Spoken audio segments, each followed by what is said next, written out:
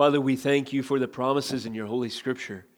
We have read of them this morning in our worship text. We have sung them just now as we've gone over the 23rd Psalm, recognizing, Father, that our utter dependency on you is a condition of absolute weakness, absolute need, Lord, absolute depravity apart from your Spirit's fundamental change and resurrection of the core of our being to restore unto us that which was lost in Eden at the fall. Give us back, Father, that heart that desires after you, the possibility of following after you because of the Spirit's indwelling. Father, we are utterly dependent on the sovereign grace of your Spirit changing us from the inside out and then continuing that work through the process of our life, coming into conformity with the standard of Jesus Christ, the only perfect man, our Savior and Lord, through sanctification. And so we are thankful. It is truly your rod and your staff in the form of your word that governs us, that guides us, that leads us like a lamp unto our feet and a light unto our path, even like a hammer that breaks the rock in pieces and clears the way for your will and purposes to be accomplished in the earth, even as you comfort your people along the way. We thank you that your means are absolutely sufficient. If it's the destruction of our enemies, you can accomplish it by a word of your power. If it's the comfort and the dark hour of the soul's weariness, you can accomplish it by the presence of the Spirit's work to bring the promises of the gospel alive and well into the depths of our soul to quicken and encourage us that you will bless us and keep us according to your purposes that will be accomplished.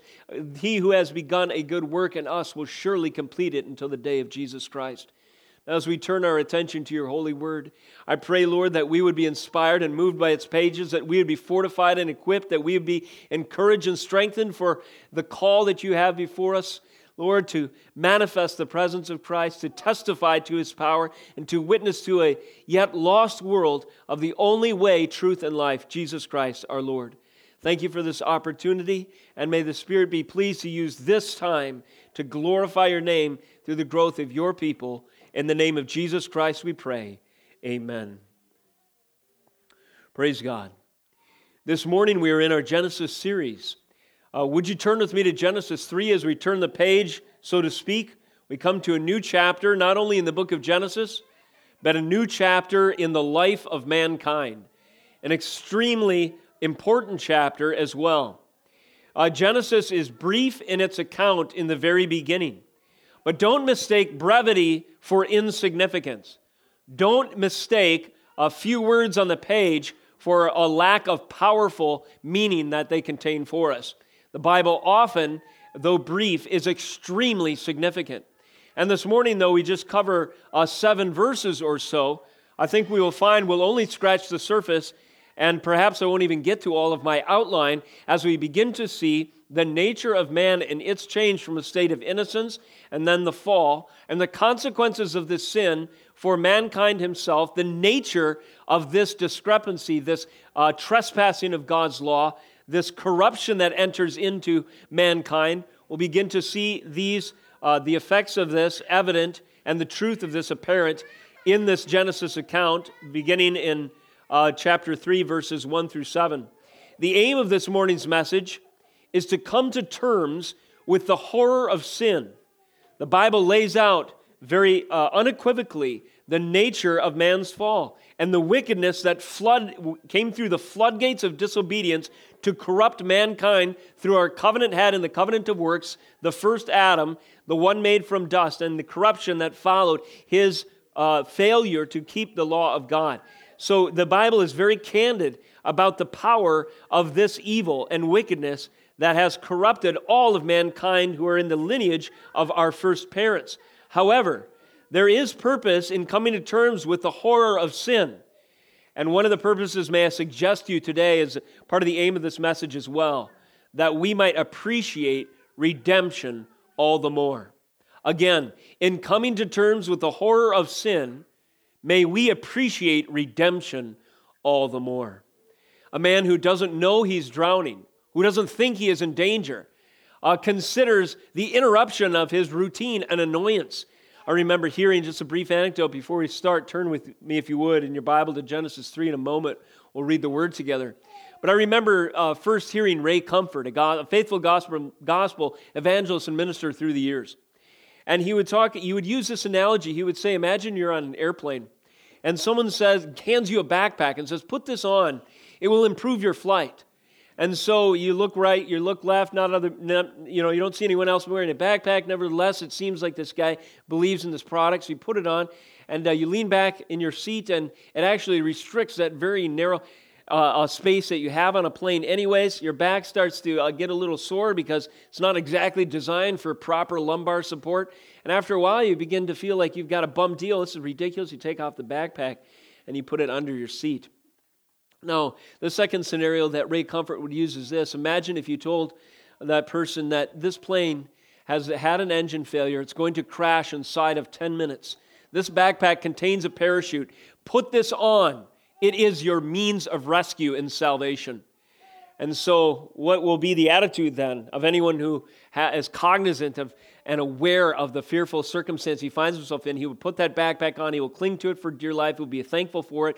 He will even be able to withstand the mocking of his neighbors. They are the fools. He is the wise man if he clings to this only means of salvation. And so in this illustration, it's the horror of the crash that allows him to appreciate the means of salvation, the backpack, if you will. And so it is with the gospel. It's the horror of sin realized in our consciousness that moves us to a greater appreciation of salvation in Jesus Christ. With that introduction, would you stand with me for the reading of God's Word again this morning?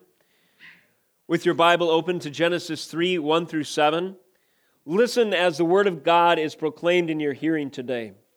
Genesis 3:1.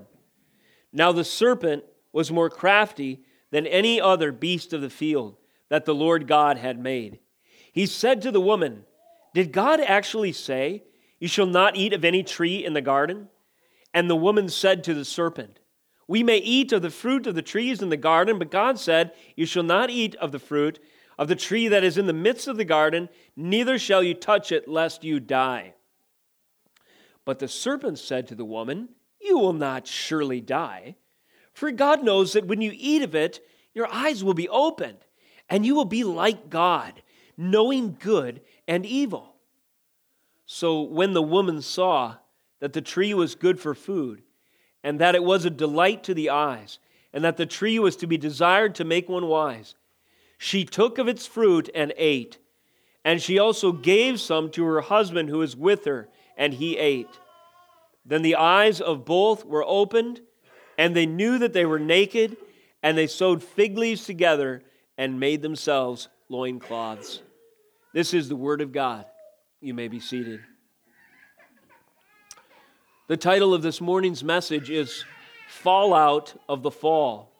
Fallout of the fall. Just a turn of phrase there. Consequences, devastating effects of the fall of man, of original sin, of this moment in time recorded in Genesis 3, 1 through 7. The ominous opening words of Genesis 3, we just read them. Don't they strike a chord of something bad about to happen? Quote, now the serpent was more crafty than any other beast of the field that the Lord God had made.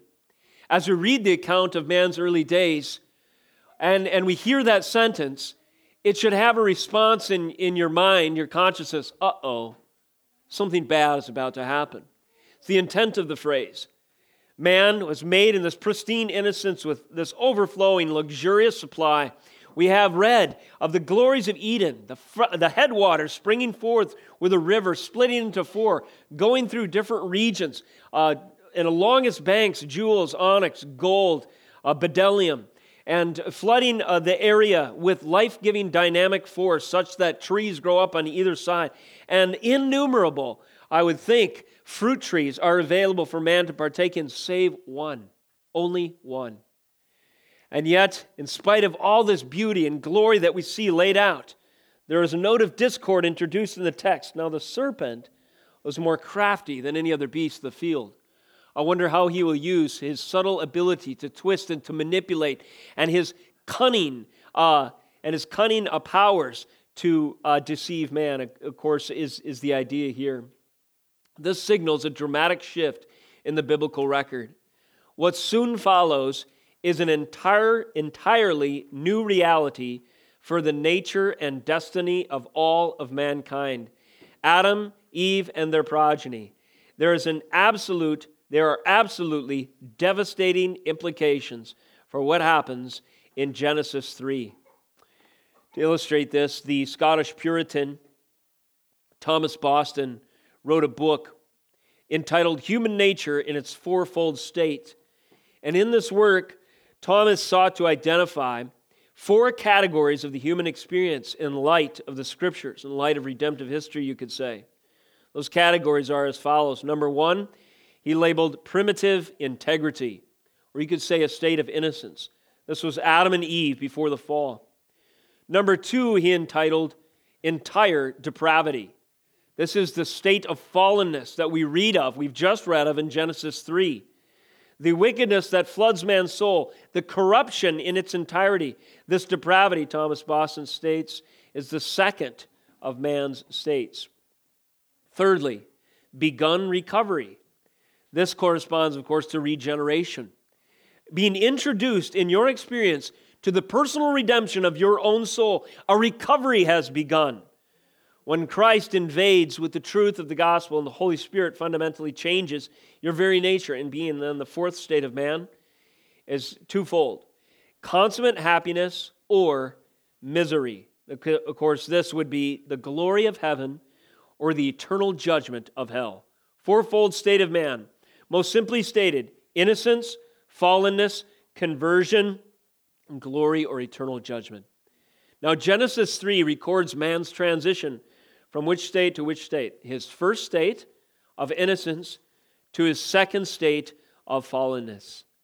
This fallen state now, after Genesis 3, is our universal experience. As sinners, we, by inheritance from Adam and by our own commission, both by our works and by our nature, have experienced this corruption. We do not know the state of innocence. The only human beings who knew the state of innocence, in fact, were Adam and Eve. That is to say, the only mere human beings. The only hope is redemption through Jesus Christ. How can we be saved from this entire depravity?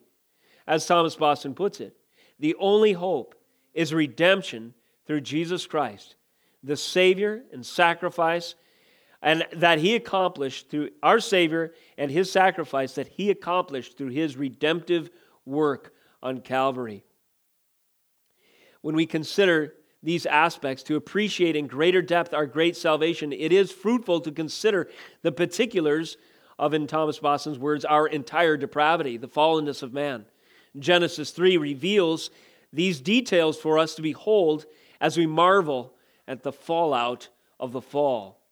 So let us consider unfolding realities upon the second state of man in 3 categories this morning. First, the instrument of the fall, that would be sin. So let's look what we can learn from the nature of sin in Genesis 3, 1 through 7. Secondly, the consequences of the fall. What was lost? What was upended in this event? And thirdly, in conclusion, to add a hopeful note, the scope of redemption given the fall. And this will touch upon our worship text in the great prophecy of Revelation 21, where Christ our Lord proclaims that He is making all things new. Unfolding realities upon the second state of man. First of all, the instrument of the fall, namely sin. Young people in the room, I wonder if you could tell me what sin is. Does anyone know what sin is? Can you give me a definition? When you disobey God's law. That is a great one. Anyone else have a definition for sin? Sometimes we say breaking God's rules, right? Does anyone know the confession, what the confession says is the definition of sin, Westminster in particular? It's falling, back there. Evan? A sin is any want of conformity unto or transgression of the law of God. That's a fancy way of saying not measuring up to God's standard of perfection in the law. Sin is breaking God's rules. Sin is not measuring up to His standard of righteousness. Sin necessarily separates us from God, who is in His perfections, in His state, perfectly and only holy. Therefore, in His presence, and therefore in the environment in which He dwells, a sanctuary like Eden, no sin will be or can be tolerated. And the same can be said in the New Jerusalem, which we'll read of later, the end of this message, Revelation 21. There is no sin there.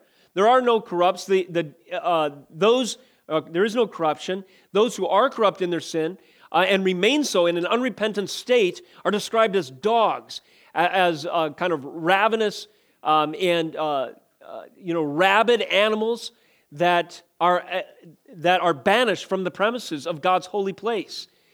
And so it is that sin is falling short of the glory of God and therefore separating ourselves until such time as we are fully and completely redeemed from the presence of the Almighty. Sin was the instrument that the devil used to accomplish this change of states in man, if you will, from the state of innocence to the state of sin or fallenness. Notice how he accomplished this. First of all, we remark how we note how the devil twisted God's words. Verse 1, "Now the serpent was more crafty than any other beast of the field that the Lord God had made." And one way his craftiness is seen is that he takes the words of God and he twists them. He manipulates them. He uses them in a way that is nefarious to the will and intentions of the Lord and tries to weaponize for his purposes what God has stated to glorify him in spirit and in truth. He asks the woman a question. He goes on. He said to the woman, "Did God actually say, 'You shall not eat of any tree in the garden'?" And notice what the enemy has done in this phrase. He has reframed God's command to a question. Very subtle, very crafty. He says, did God actually say, "You shall not eat of any tree in the garden"? God has spoken. The devil fully knows it. Eve fully knows it. Adam absolutely knows it. To frame what God has said unequivocally as an open question is to introduce a craftiness and a twisting of God's word that is the prelude to evil, to wickedness, to corruption, and to depravity. Are you hearing an application for our day? Is this something that the enemy only did once back in our early history, but doesn't happen today? No, of course not. One of the first ways that the craftiness of evil is seen, even in our experience, is to take something that is absolutely clear in Scripture and to reframe it as an open question. Hath God really said? Is it really true that we need to have all things on the table in our pursuit of truth? Everything should be open for questioning. Oh, really? Do you think that God's words, proclaimed with authority from your Maker and Creator, are open for review and for questioning and for scrutiny? And do you think you, as a created, contingent, secondary being that owes your existence to Him, retains the luxury of skepticism? Hath God really said? You see, if Eve was to consider this a good point, if she was to respond in a way to converse with what is presupposed in this first question, she is assuming a place that is insubordinate to what God has created. She is to be submissive to God's word and to bow before His authority, not to say, I wonder if you might have a point there. Go on. No. Because in doing so, she is considering something questionable that God has stated as absolute fact, and she knows it. And the devil is attempting to use this line of questioning to suppress that truth in unrighteousness, to tempt Eve to take the place of authority over God, to presume to be a judge over him, and Adam as well, of course, in the context. And so we see this instrument of the fall, introduced very subtly, starts with a twisting of God's word, a reframing of what God has spoken into an open question. Secondly, adding to the law. The woman responds in a curious, interesting way. Verse 2, the woman said to the serpent, "We may eat of the fruit of the trees in the garden, but God said, 'You shall not eat of the fruit of the tree that is in the midst of the garden, neither shall you touch it, lest you die.'" Again, God said, this is Eve quoting God, ostensibly, "You shall not eat of the fruit of the tree that is in the midst of the garden, neither shall you touch it, lest you die." Second question, young people. Is this correct? Is Eve correctly quoting God? Did she get God's instructions right? Or is there something wrong with what she says? And what part is wrong? Any other ideas? Which part is wrong?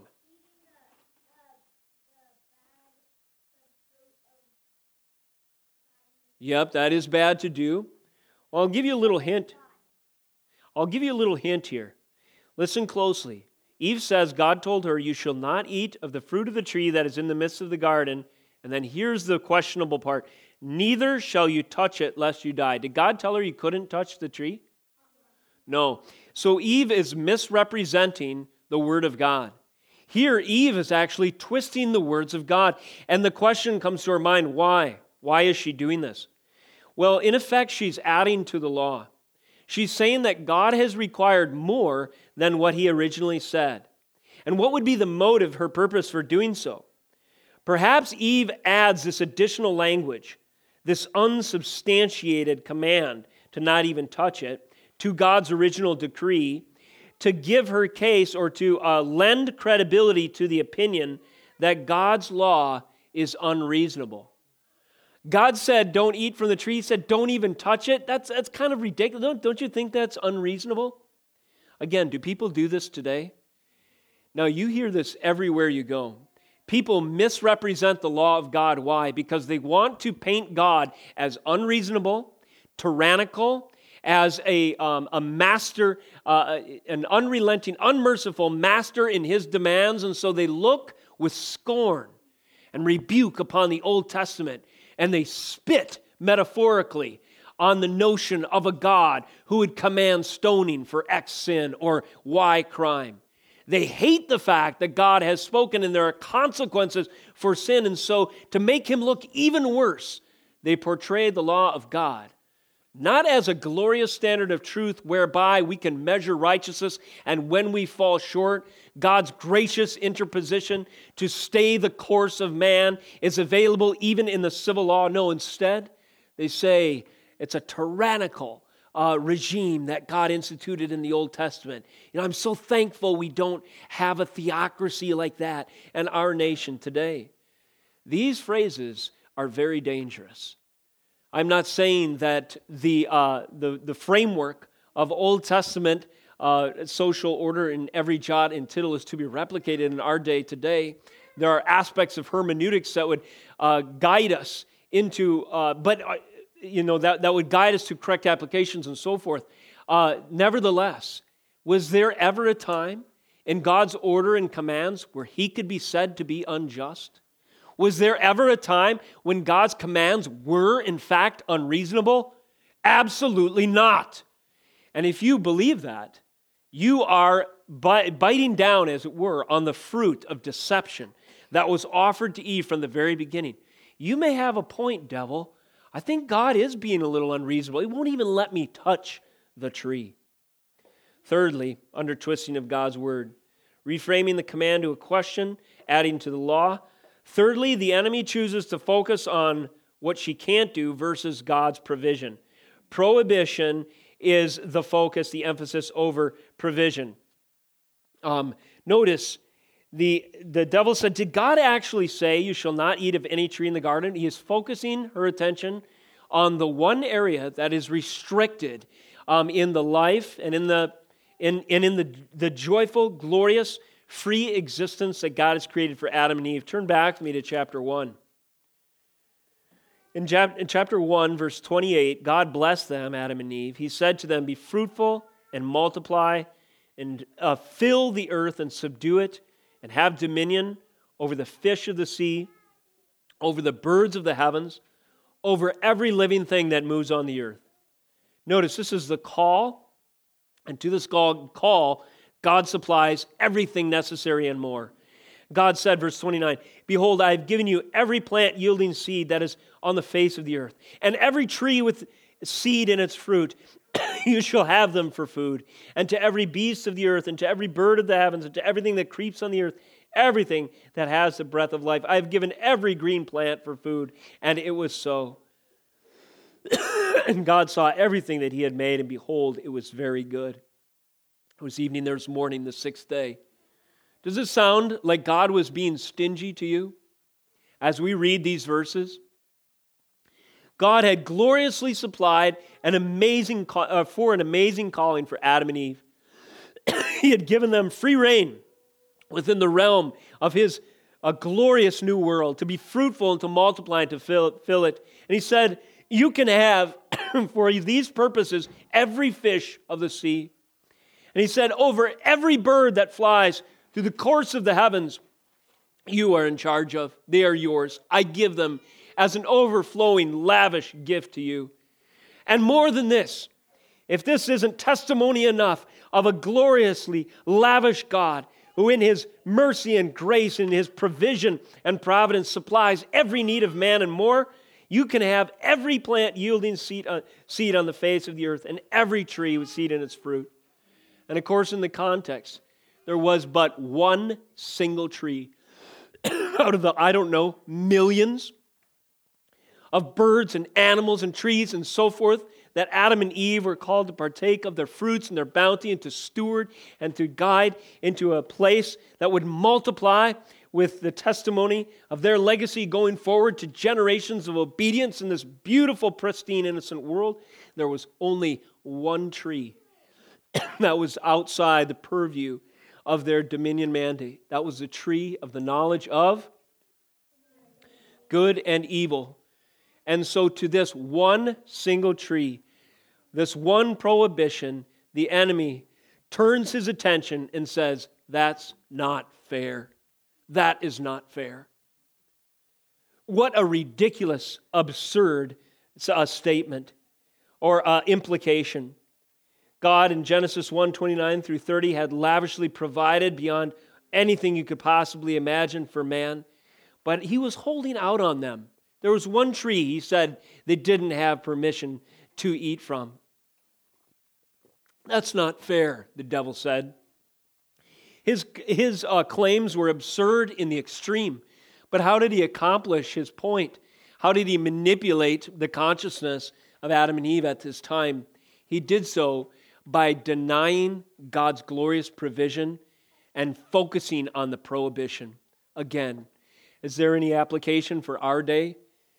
When people think of God's word, especially in broader culture, they despise it because they only think of the things that God has said we shall not do, forgetting all the while that it's in God's glorious interest that we avoid these things. His glory is dependent on us, but in addition to this, it's in our best interest according to the way that He has designed us. So in order for us to thrive, in order for us to have a fulfilling life, even interacting in this earth, there are certain things that God has said, thou shalt not. But man drives himself crazy listening to the deceitful voice of the enemy. He says, God's holding out on me. That's not fair. The one thing I can't do, I'm going to ignore the 1,000 things I can until I've transgressed into that territory and partaken of the forbidden fruit. In each of these examples that we see in our day, and a million, anecdotal examples or what have you, and all the way back to the original example, we see how the enemy uses the twisting of God's word to accomplish the fall through this instrument of sin. Secondly, he twists the covenant. Twisting God's word, twisting the covenant. First of all, he denies God's terms. So you remember what the covenant was, do you not? It was very simple. Terms of relationship that God had laid out. The prior chapter, verse 15, the Lord took man, put him in the Garden of Eden to work it and keep it. The Lord commanded the man, saying, you may surely eat of every tree of the garden, but of the tree of the knowledge of good and evil you shall not eat. From the day that you eat of it, you shall surely die. So the covenant terms are simple. Obedience unto life, disobedience unto death. My word is clear. I've given you all this bounty, but there is one tree of which you must not eat. And if you obey, you will live. If you disobey, you will die. Those are the terms of God's covenant, the original covenant of works or covenant of life, as we call it in systematic theology. Notice that it's on these very terms that the devil introduces doubt. He said to the woman, again, verse 1, did God actually say You shall not eat of the tree of the you shall not eat of any tree in the garden. And later he expands upon this seed of doubt by questioning the covenant as well. Verse 4, but the serpent said to the woman, you will not surely die, for God knows that when you eat of it, your eyes will be opened, and you will be like God, knowing good and evil. There's a twisting of the covenant. The enemy says that God is holding out, he is lying to you. The very opposite is in fact the case. Now, again, a modern application. When people talk about freedom, liberty, the ability to advance in the realization of their own humanity, what do they think is the key to that kind of self-indulgent joy? It's almost always indulging the things that God hates. I need to be free to redefine the terms of marriage in this culture, sinful man thinks. I need to be free to identify as something different than God has ordained from creation. He made them male and female. No, I won't be content until I can rearrange the architecture of reality in my own image and arbitrarily and by my own fiat word create a world in my image. And when I do that, then surely I will be alive. I will be like God. I will be my own sovereign. I will take control of the reins of history, and I will captain my own destiny. This was the promise of the evil one. This is a twisting of the covenant terms. The enemy convinced man that he would be most free, he would be most alive when he transgressed God's law. He says, the day you transgress God's law, in so many words, you will not surely die. God, he's a little jealous of you acquiring the same position and status as him. And what he's not telling you is when you eat of it, if you partake of the things you shouldn't, your eyes will be open and will introduce you to a whole new world of glorious self-actualization, which is a fancy word for realizing your human potential. And so the lie of modernism was a lie. It's not so modern, is it? The lie of self-actualization, of progress, of man defining the terms of his own pathway to glory was alive and well from the first days of creation, all the way back in our text today. It's a flippant denial of sin's consequences. It's a twisting of the covenant. It's an open negation of what God has said. In this, the devil questions God's motives. For God knows that when you eat of it, your eyes will be opened. God's intentions can't be trusted. He's hiding something from you. He's not giving you full disclosure.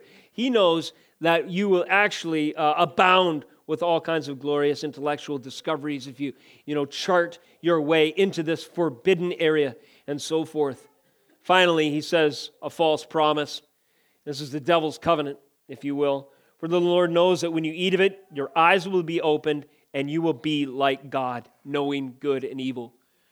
The enemy has pitched a whole new scenario, new terms of covenant to man, and it's in competition with the one true God. And he says, no, in fact, when you follow my way, when you listen to my word, if you obey me, if you take this suggestion, you will end up being blessed beyond your wildest dreams. Your eyes will be opened and you will be like God, knowing good and evil.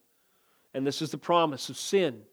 The promise of sin is that you can take the place on the throne of your own life. You can be your own autonomous creature. You don't have to answer or submit to an authority over you anymore. The world of possibilities will be open to you if you just but partake in that thing that God has forbidden. So here we have the instrument of the fall revealed in a twisting of God's word, in a twisting of covenant. And this is all part and parcel to sin. These are the ways the enemy takes, twists, manipulates, convinces man to break God's law with false promises, with false arguments, and with false notions of self-aggrandizement. And when man does so, he finds out that God's word is true. But he proves God's word is true in his own condemnation, rather than in the blessing that God promised for covenant faithfulness. And so it was with our first parents, Adam and Eve. The other unfolding realities upon the second state of man. We talked about the instrument of the fall, namely sin, and how it shows up, those twisted forms. Next, let's consider the consequences of the fall. A bunch of things were upended. I mean, everything was turned upside down. everything, it became a casualty virtually in light of this momentous transition from man's state of innocence to his state of fallenness or entire depravity. And we see it right here in the text. First of all, dominion status. We read already that God had given man charge over dominion. That means you are to rule as a king. And these are your subjects. Sea over birds, over the fish of the sea, over every living thing that moves on the earth. Well, isn't it interesting that in this wicked incarnation, if you will, Satan reveals himself as a serpent, chapter 3, verse 1. Now the serpent was more crafty than any other beast of the field that the Lord God had made. He issues his word in this serpentine form, as it were, taking on the form of this beast of the field, and he convinces Adam and Eve to obey him. Do you see what's happened? It's an upending of the dominion order. Instead of man taking dominion over the beast of the field, now here's a beast of the field, or at least the enemy in the appearance of the same, taking dominion over them. This is a humiliating state that man fell to. Instead of taking charge, if you had any creature that was under your charge, you had heard the word of God and had the calling as a priest and a king and a prophet, as it were, as we've discussed, that Adam had this charge from the Lord to serve and rule as his co-regent, as his deputy on his behalf. And then you got this silly little reptilian creature coming up to you, and they're contravening the word of God. What was your duty to do? It was to guard the realm from this wickedness and to stamp it out. Adam's heel wouldn't even been bruised. If you had just crushed the serpent's head, the first Adam would have been successful. He would have guarded the realm, as it were, and mankind would have advanced unto glory, as far as we can tell. Nevertheless, that did not happen. And instead of man taking dominion over the beast of the field in the form of this serpent appearing to him, it takes dominion over him. And the beast of the field exercises his rule over man, telling him what to do, and man, in this humiliated state of followingness, dutifully obeys. Man's privileged status is taking a significant hit.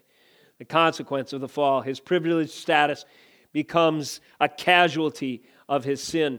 Secondly, his guardian calling. This overlaps with what I've just said, but man was called to do what? To work and to keep the garden. Verse 15, chapter 2.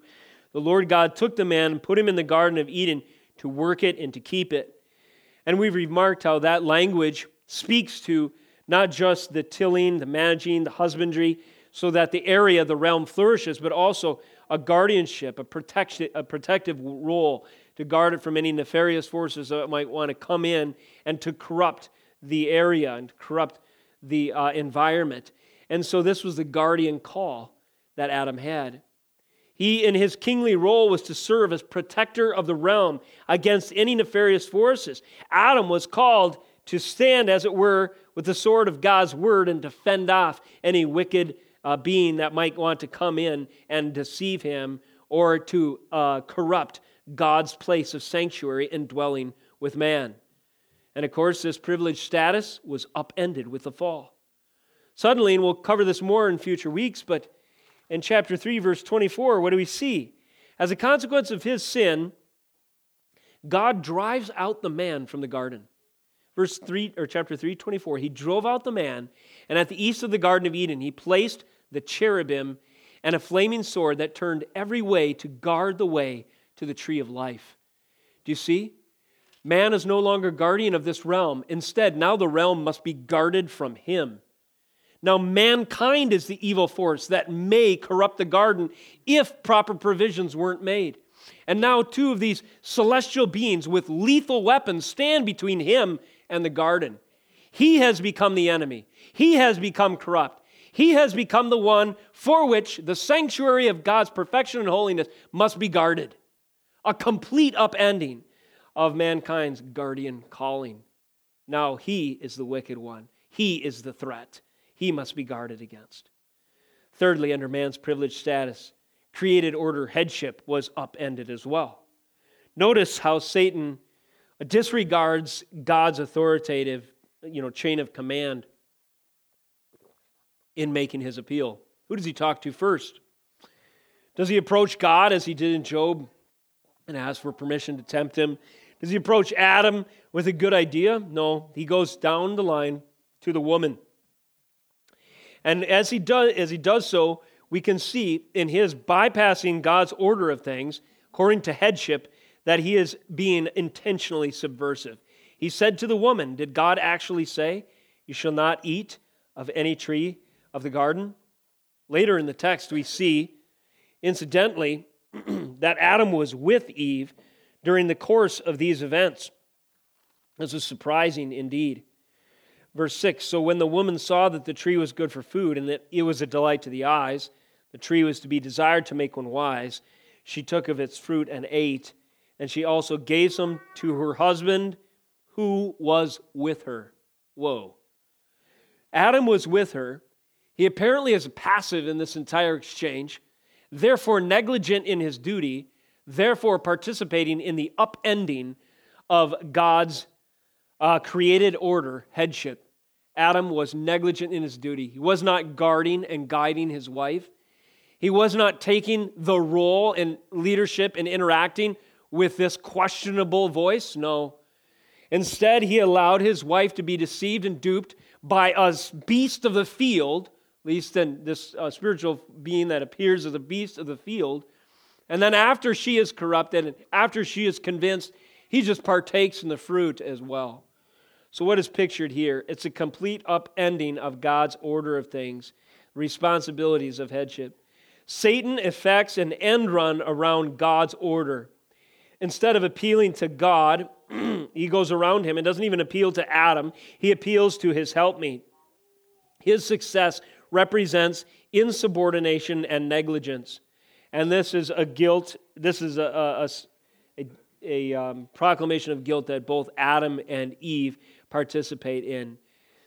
They should have known that this guy was up to no good, this serpent was up to no good. It obviously did not honor God's principles of headship, but sought subversively to upend the whole thing and was successful because Adam did not defend Eve. He did not step in, and Eve listened to the serpent in spite of what God and presumably her husband had already told her, and so forth.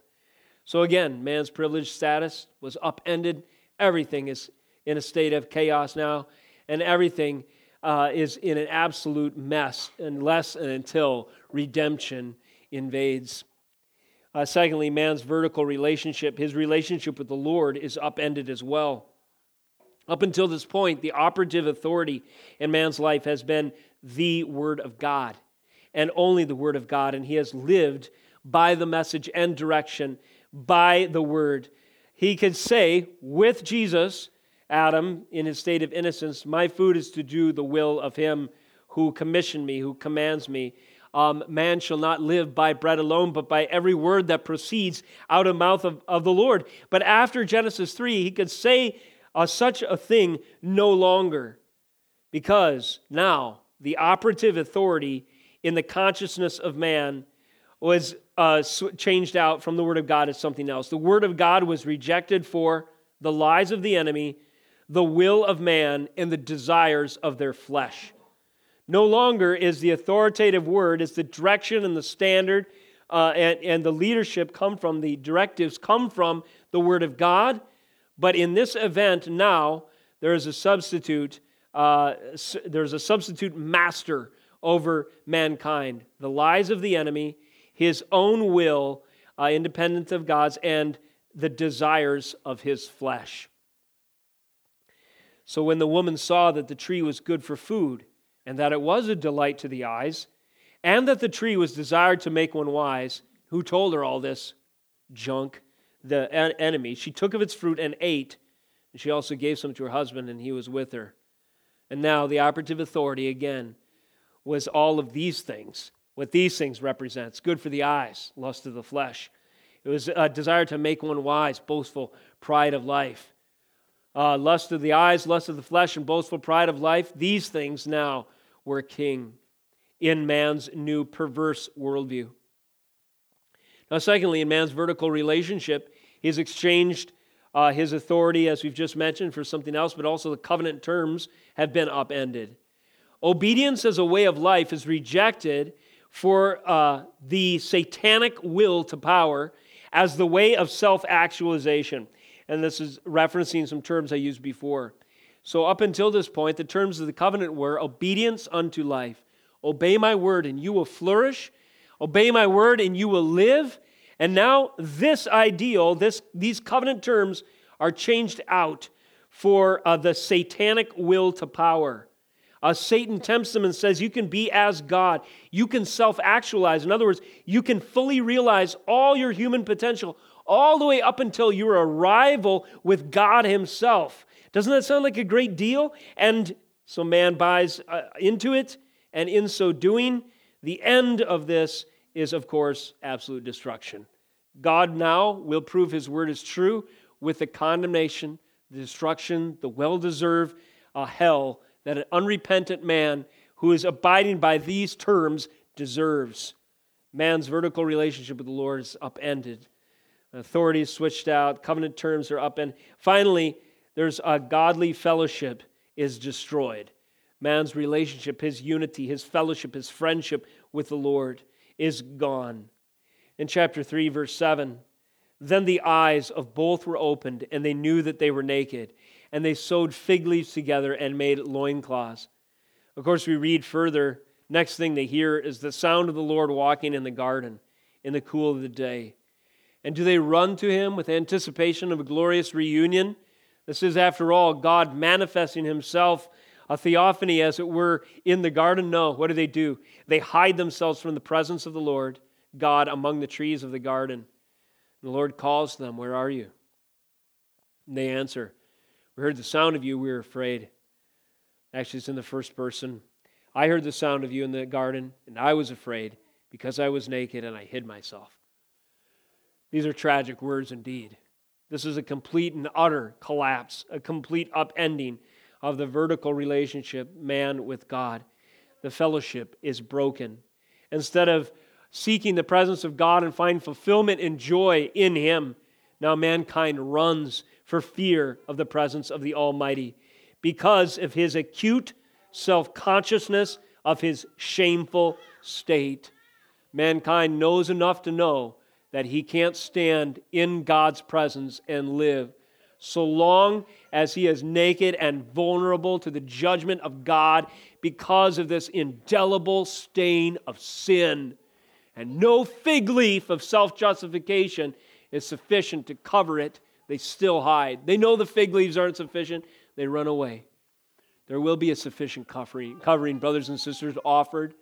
And this picture of sufficient covering by God's own sovereign hand takes place shortly in the text, and we will read it in the future. It's seen in fulfillment language in the work of Jesus Christ that purchases for us white robes that sufficiently cover our sin, his righteousness given to us while our sin is taken upon him.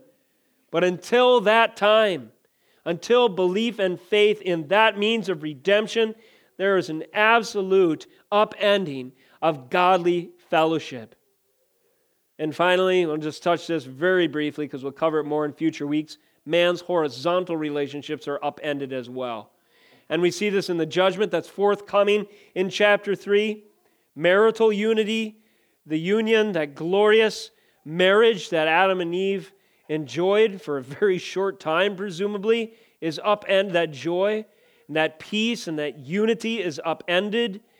Your desire shall be for your husband, for instance, this language of antipathy, of animosity between husband and wife as the default setting for the flesh enters in to the experience of mankind, and he shall rule over you.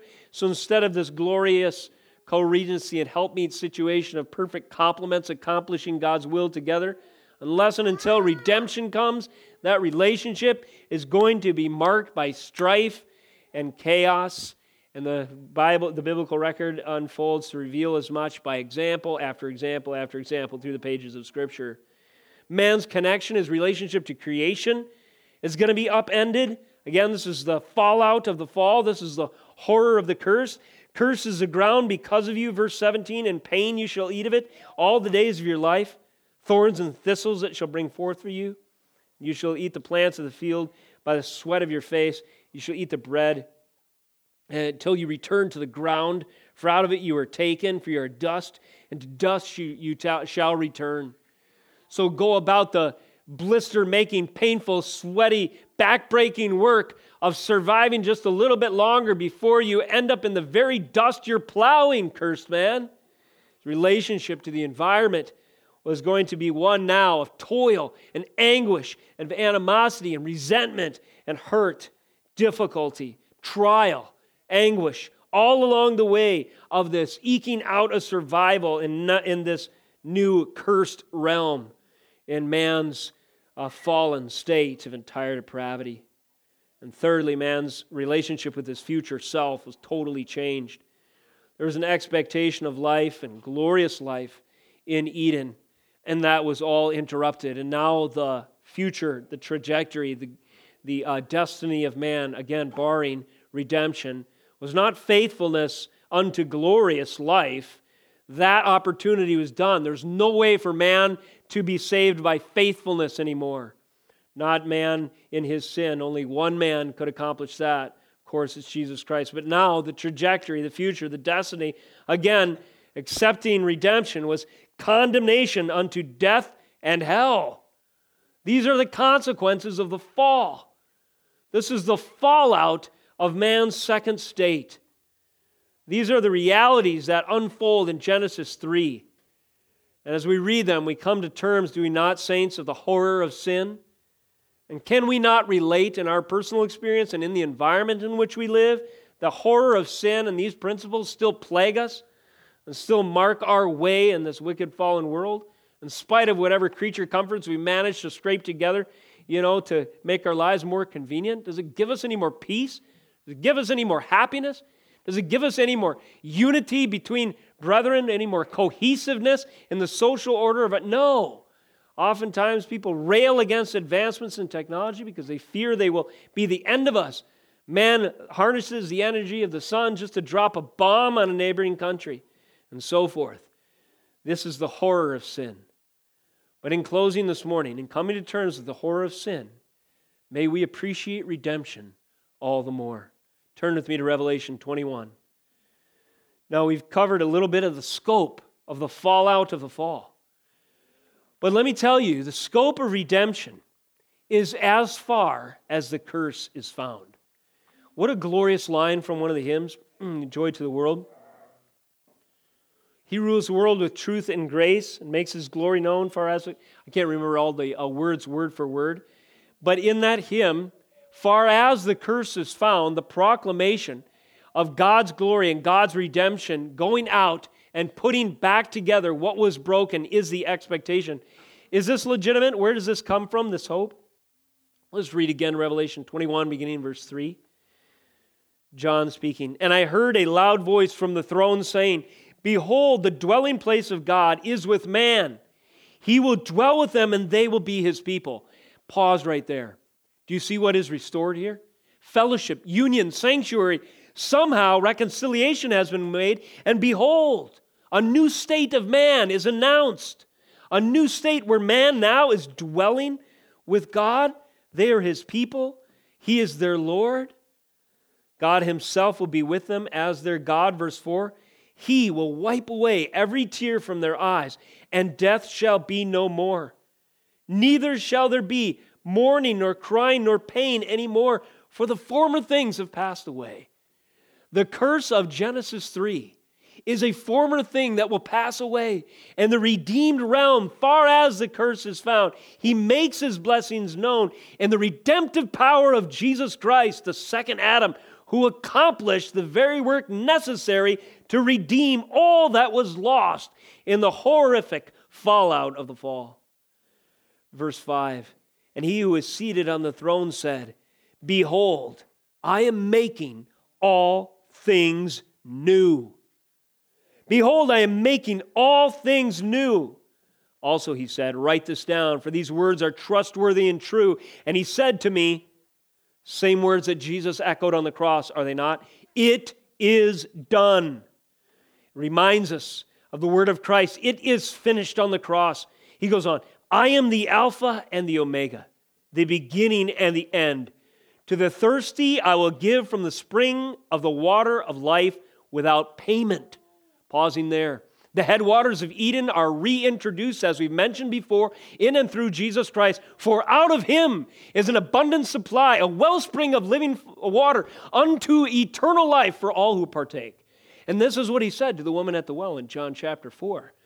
You know, you still laboring in the second state of man are pulling up with blistered hands and this rope from Jacob's well, water to sustain you in this thorn and thistle infested ground. But there is a spring of living water, and if you could have but one drink, you would never have to return here, and you will live forever. Where is this water? She says, that I may never thirst again. She's looking at the source. The headwaters of Eden bursting forth from Christ Himself. He is the dynamic source of spiritual vitality, and in Him the Gihon and the Pishon and the Tigris and the Euphrates yet flow, with banks bedazzled with jewels of gold, onyx, and bdellium, and the banks bursting forth in the tree of life on either side, whose fruit is for the healing of the nations. To the thirsty I will give from the spring of the water of life without payment. Last verse this morning. The one who conquers will have this heritage. I will be his God, and he will be my son. Praise the Lord. Let us close in prayer. Oh Lord, we are so thankful that the promise in your holy scriptures of redemption is that as far as the curse is found, you will redeem. Behold, we are witnessing you marching forward through history in your redemptive purposes, making all things new. For those who are born again in this place today, you have made us new. We are a new creation in Christ Jesus. When we confessed our sins and placed our hope and faith in His death, His atonement for our salvation, we experienced personally in our souls a sovereign, miraculous act of you making our hearts new.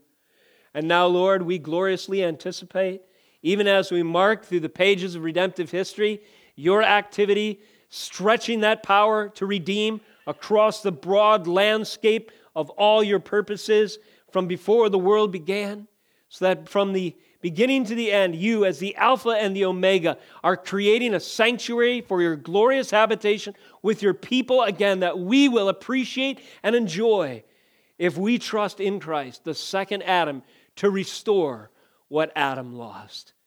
We thank you for this. We pray that you would seal with conviction and seal with certainty upon our hearts these truths, so deep and so sure that we share them boldly and without doubt, Lord Jesus, or shadow of turning to our friends, that they might see in us a reason for hope and might turn to Christ and live. Lord, I pray that you would continue that redemptive work, transforming this world, making all things new in our day and through your people, all to the praise of your great name we pray. In Jesus' name, amen.